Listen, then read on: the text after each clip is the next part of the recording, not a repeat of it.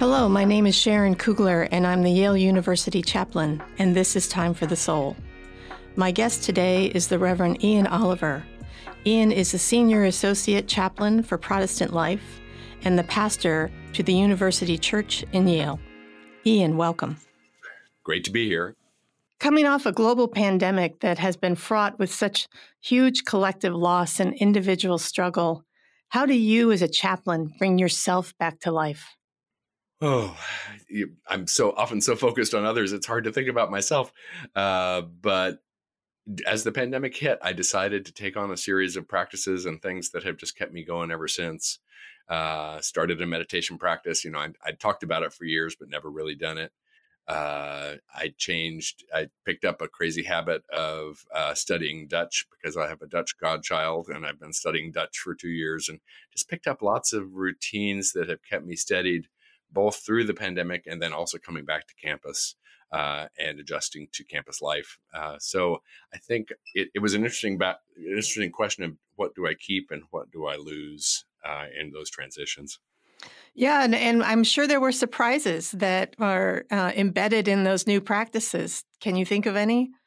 Well, absolutely. In terms of, I think about my own sort of spiritual life and how especially chaplains can get so busy that we don't do that because we're often so focused on others or focused on outward things, and how focusing inward changes how things work outwardly, how it changes my interactions with people if I feel centered, if I have a sense of my own inner life, all those things.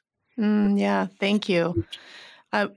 During this time, we've just had so many just hard losses that people have experienced, and loss of life, but also just loss of a kind of life. Mm-hmm. And I'm wondering, how do you help someone understand their worth as a human being?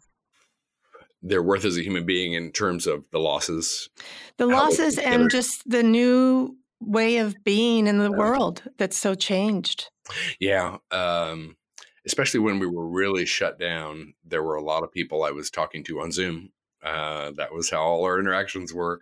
And people needed affirmation, not so much that things were going to get better, because I couldn't promise that, right, but that they had the capacity to handle what was there, and they did. But oftentimes the barrage of negative news, the loss of their expectation, where they expected to be.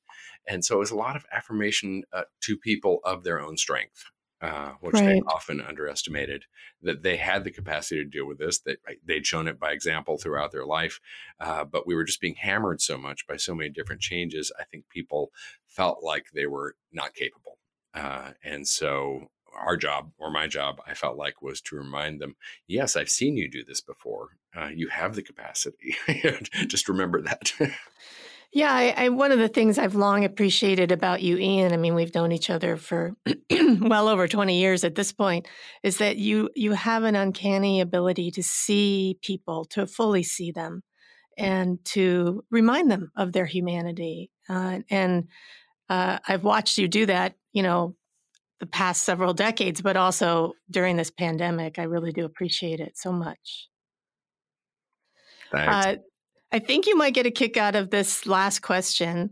What is the special spark of this work for you?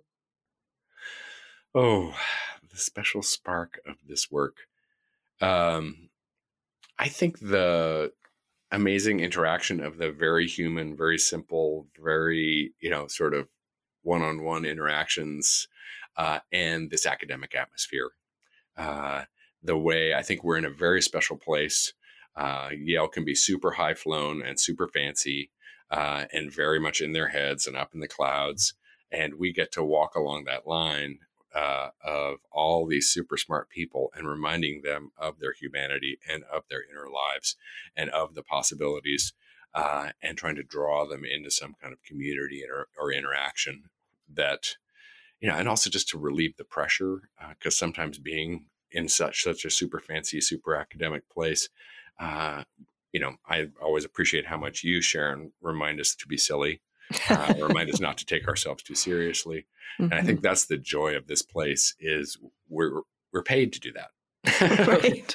For the spiritual and mental health of the people we work with. We're paid to remind them that they're human. We're paid to remind them that they can make mistakes. We're paid to remind them that they can fall and get back up. Yes. And so much of that work that we find special is really work that's hidden from view, don't you think?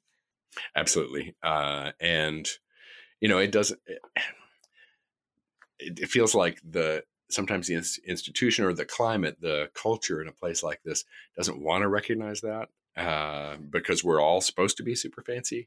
Right. But our role is to say, no, you're just a human being and you have normal human being problems, and we're going to help you get through that. We're going to help you find a community.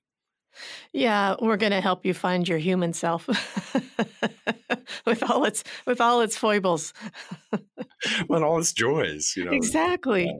Yeah. Yeah. I so appreciate how you bring that to the work. And, you're known for your incredible preaching and your intellect and your random uh, recollection of many things, many not trivial trivia, like a walking encyclopedia. So I just appreciate you so much, Ian. Thank you for joining us today for Time for the Soul. Thank you. It's been a pleasure. All right. Take care. Bye.